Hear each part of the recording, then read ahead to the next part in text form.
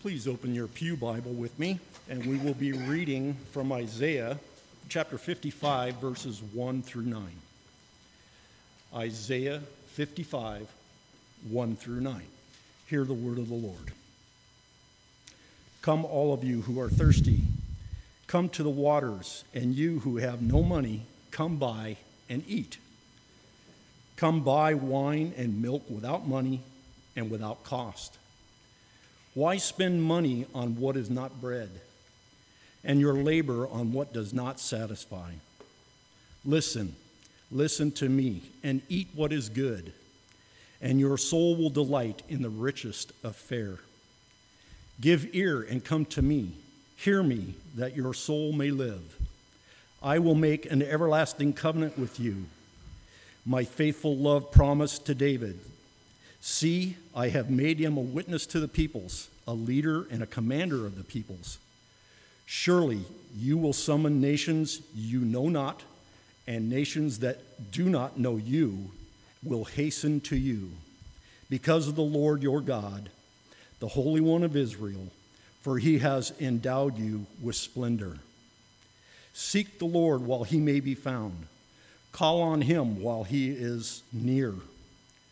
Let the wicked forsake his way, and the evil man his thoughts. Let him turn to the Lord, and he will have mercy on him, and to our God, for he will freely pardon. For my thoughts are not your thoughts, neither are your ways my ways, declares the Lord. As the heavens are higher than the earth, so are my ways higher than your ways, and my thoughts than your thoughts. This is the word of the Lord. Thanks be to God.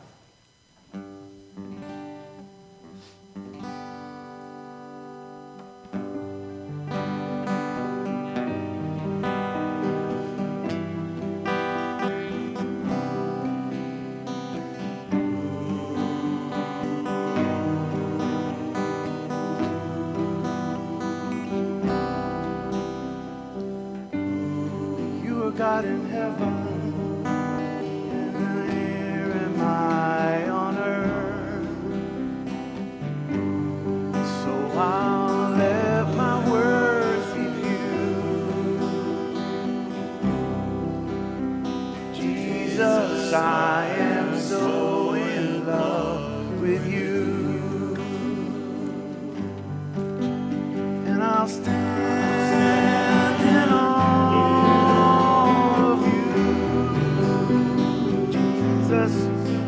And I'll stand in awe of you,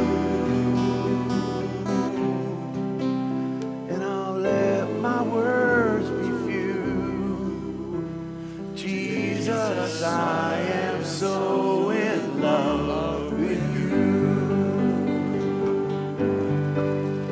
and I'll stand in awe.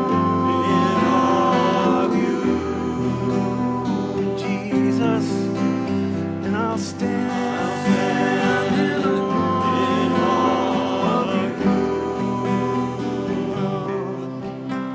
and I'll let my words be few, 'cause Jesus, I am so in love with you.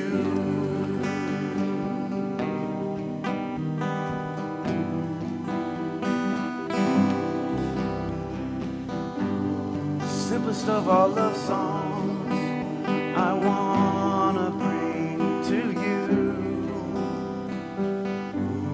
so I'll let my words be few. 'Cause Jesus, I am so in love with you, and I'll stand in awe of you, Jesus, and I'll stand in awe of you, and I'll let my words be few, 'cause Jesus, I am so in love with you. One more time. time. And I'll stand in awe of you, Jesus. And I'll stand in awe of you. And I'll let my words be few, 'cause Jesus, I am so in love with you.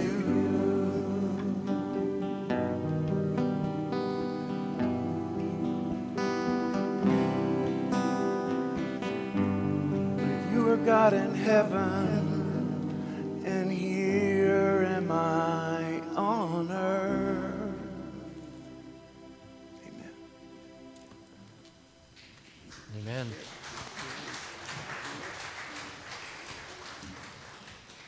As we were singing that first praise song that we did today about God being the potter and us the clay, in my mind, all I could see was college. I had a roommate that was an art major, and Don was, he was a wild man, is basically all I can say. He was a Christian, but he thought in different ways than most people did. And one time he was working in the apartment on some pottery, and his art teacher said to him, well, do something different. I'm tired of seeing the same old stuff every time we do this class, and I want you to create something different. And they were making what was called, at that time, pinch pots. And they were small pots that you then pinched with your fingers and did them. And I watched him for hours as he molded the clay. What I didn't see him was that when he finished his pinch pot, it was completely a circle. And I thought, well, now that's interesting.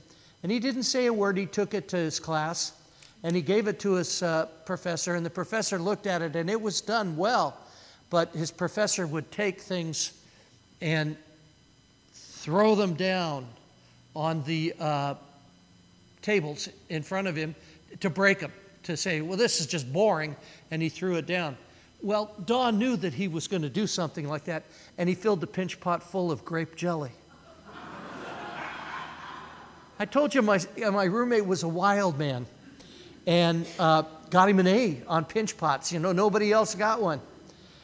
And I think sometimes God takes us and molds us. And sometimes, you know, we're cracked pots. I don't want to mention anybody here in this church, but there's some cracked pots around here.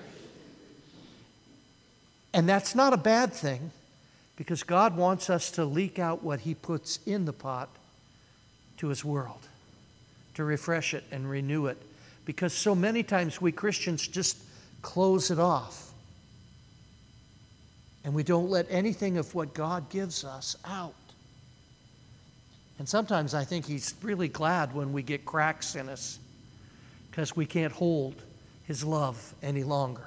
We've got to let it go. And I want to say to you, as we get ready this Sunday, I'm going to preach on the same passage I've preached on for the last 2 Sundays. Some of you may not have realized I've preached 2 times in a row, but some of you are saying, yeah, well, I just want to say this to you. I'm going to preach on this passage until you either get it and start doing it, or you throw me out. No, I'm just kidding. But this will be the last Sunday for a while on this passage. But there's so much here. This is, for John, the key passage of who Jesus is and why He came. And we need to get it. We in the church need to get it, especially in these days, to share His love out into the world. So today I want to share with you something very simple, but it's very profound. The Lord God loves you. Now I want to say that again. The Lord God loves you. He loves our church, and He loves you. But some of you just can't quite believe it. Over the years that I've been a pastor, some 40 years now, I've heard a lot of people talking to me about why it's hard for them to believe that God loves them. Some say, well, Randy, you don't know the sin that I committed. And I'll say, no, you haven't shared it with me, but I'm always interested. It's kind of my job. Others are so profoundly affected by their sin that they don't believe that God could ever love them. Let me say to you, God loves you. He does.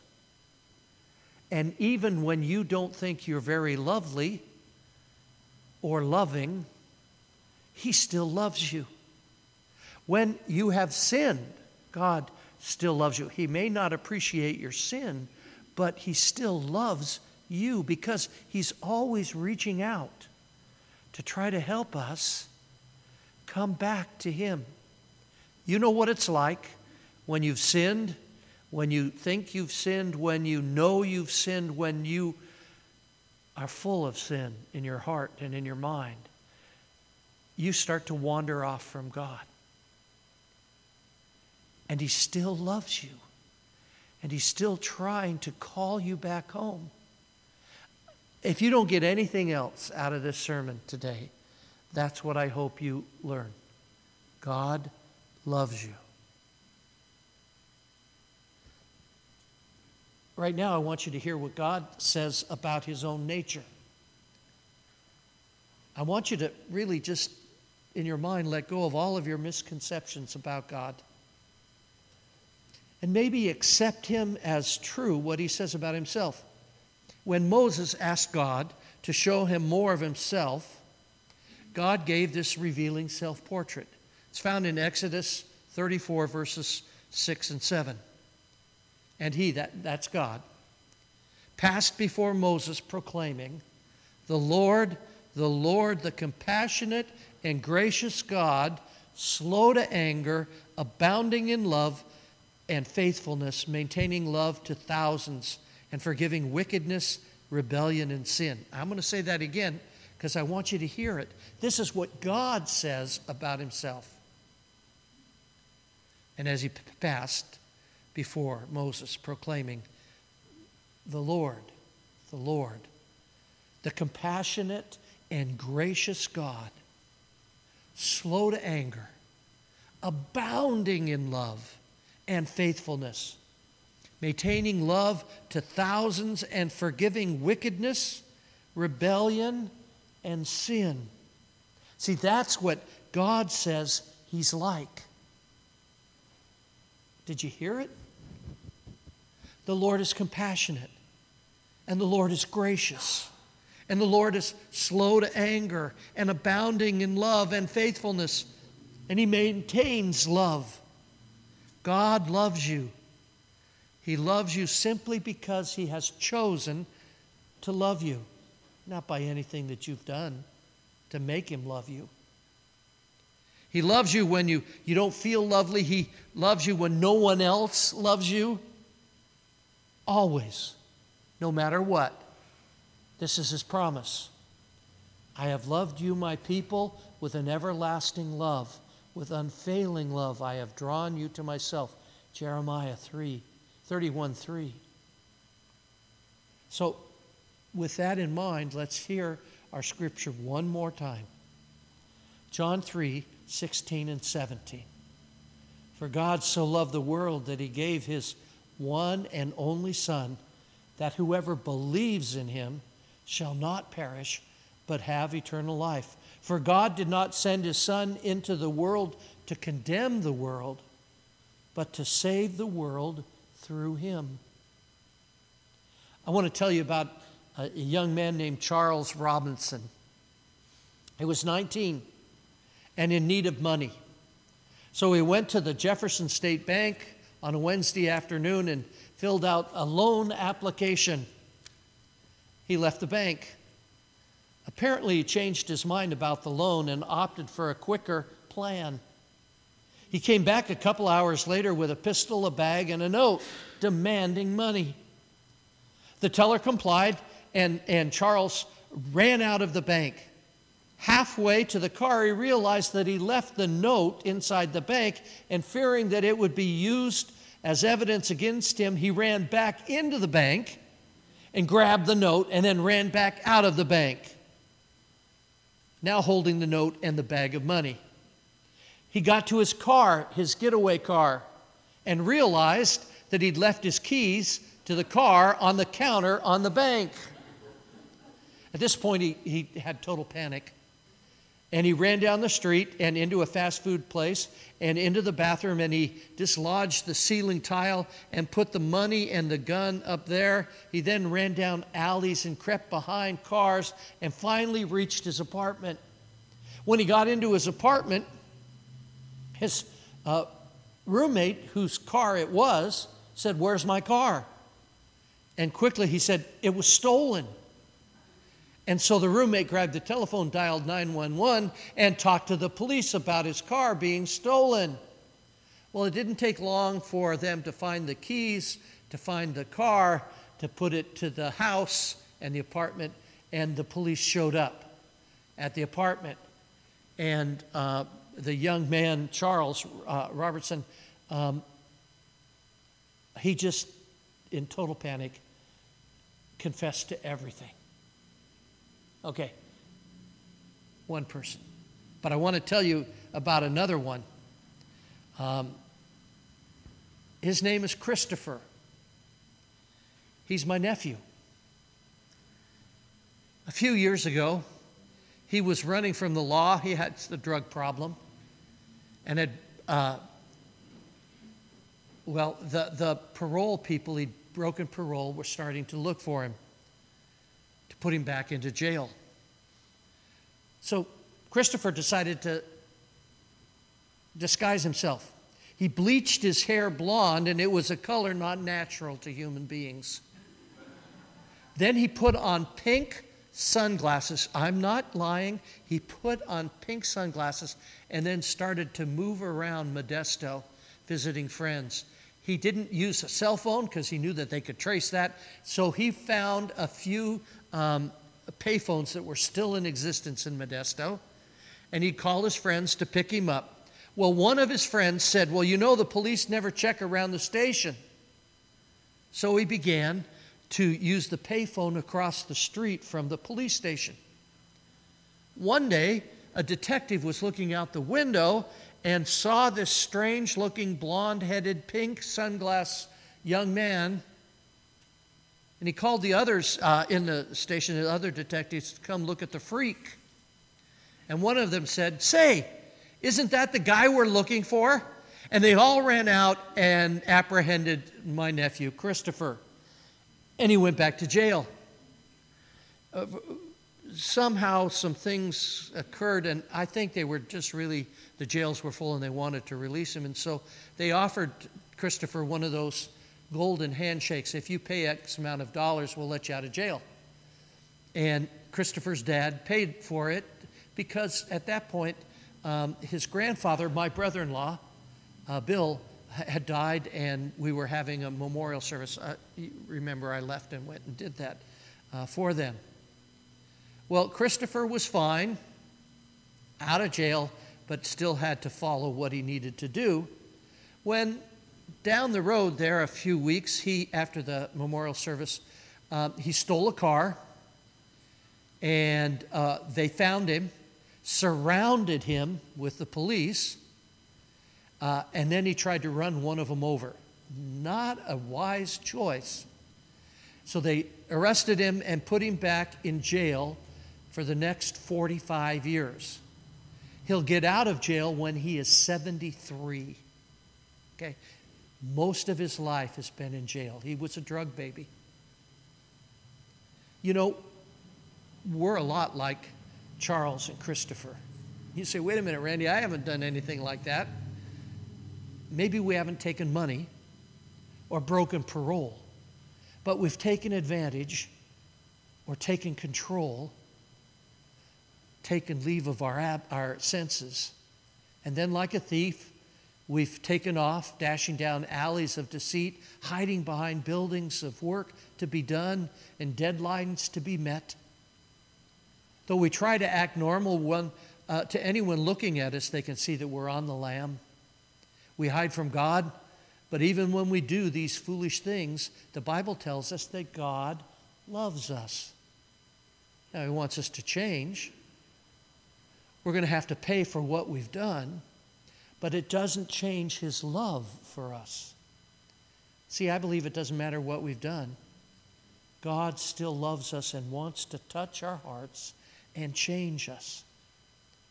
It's what that parable that Jesus taught is all about. You know, the shepherd and his 100 sheep, and one of them wanders off.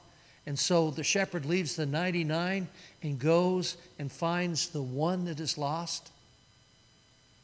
Let me ask you, is Jesus looking for you? Have you wandered off? Well, I bet He is looking for you. For God so loved the world that He gave His one and only Son.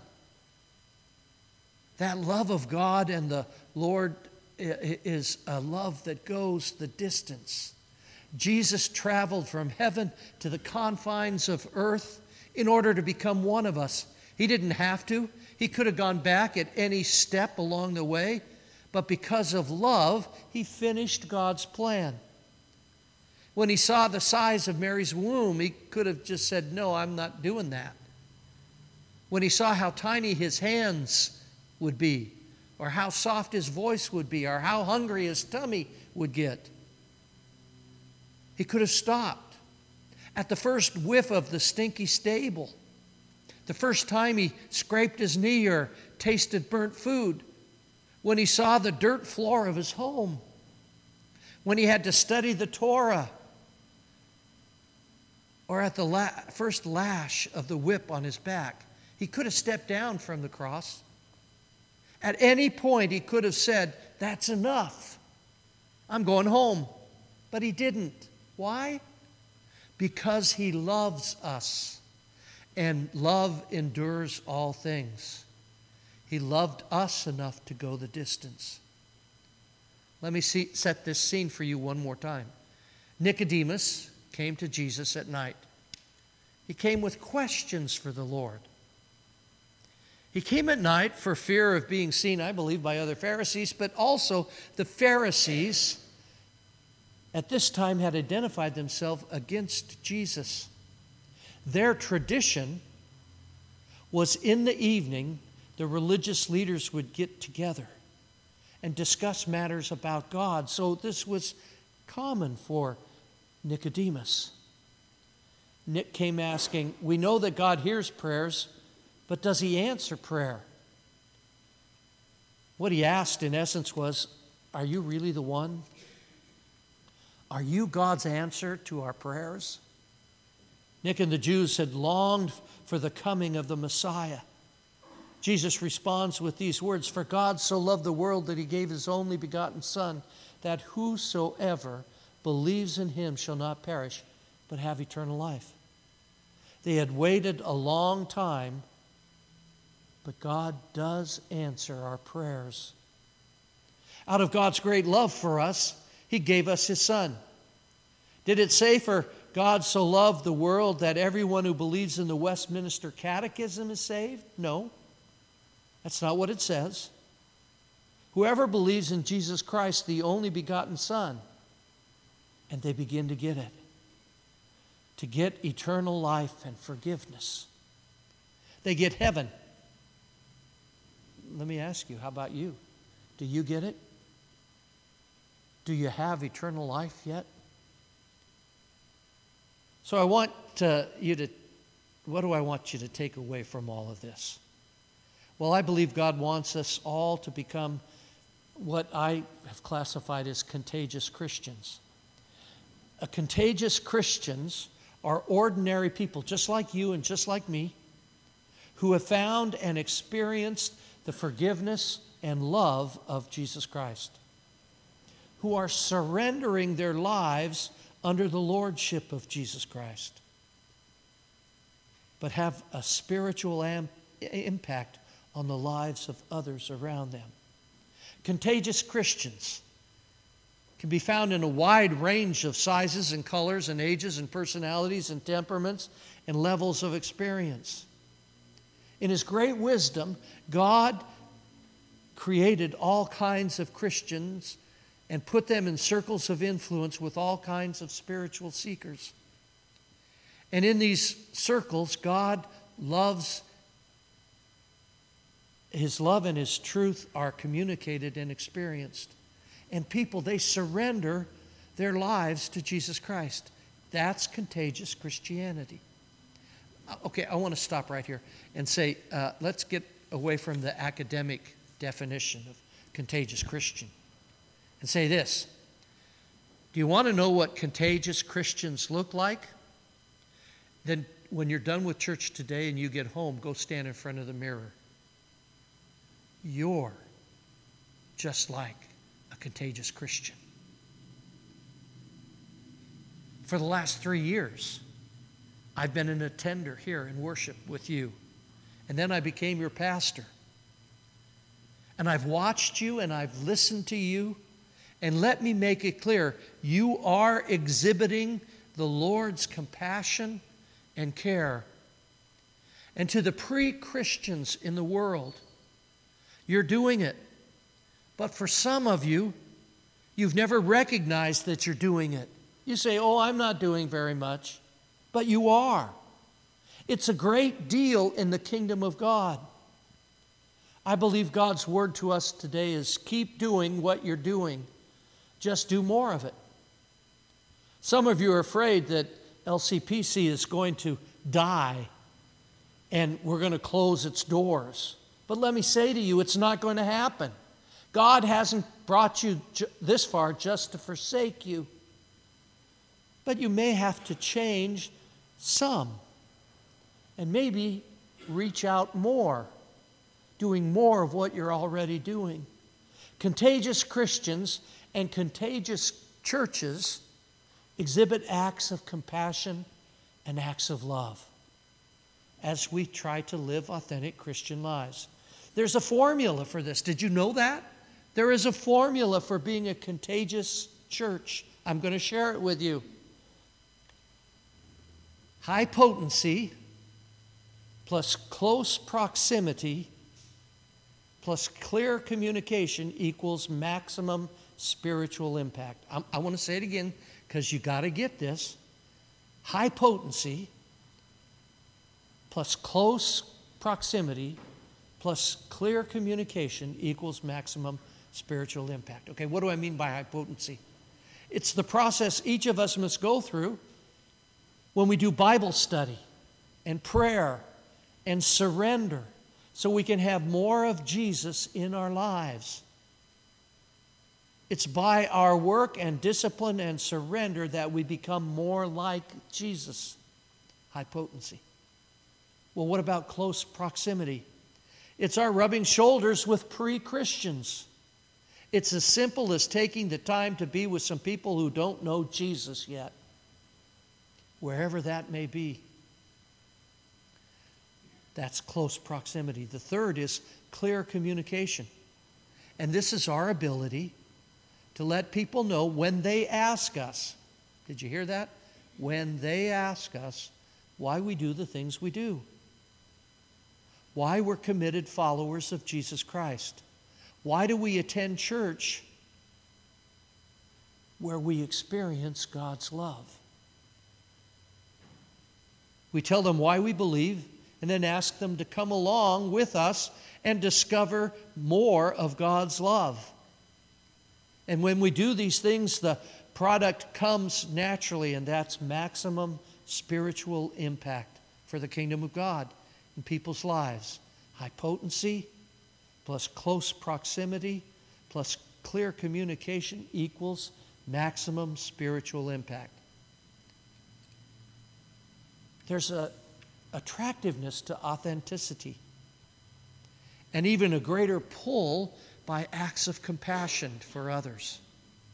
God calls us to share loving acts of compassion with the world, and when we do it, people respond.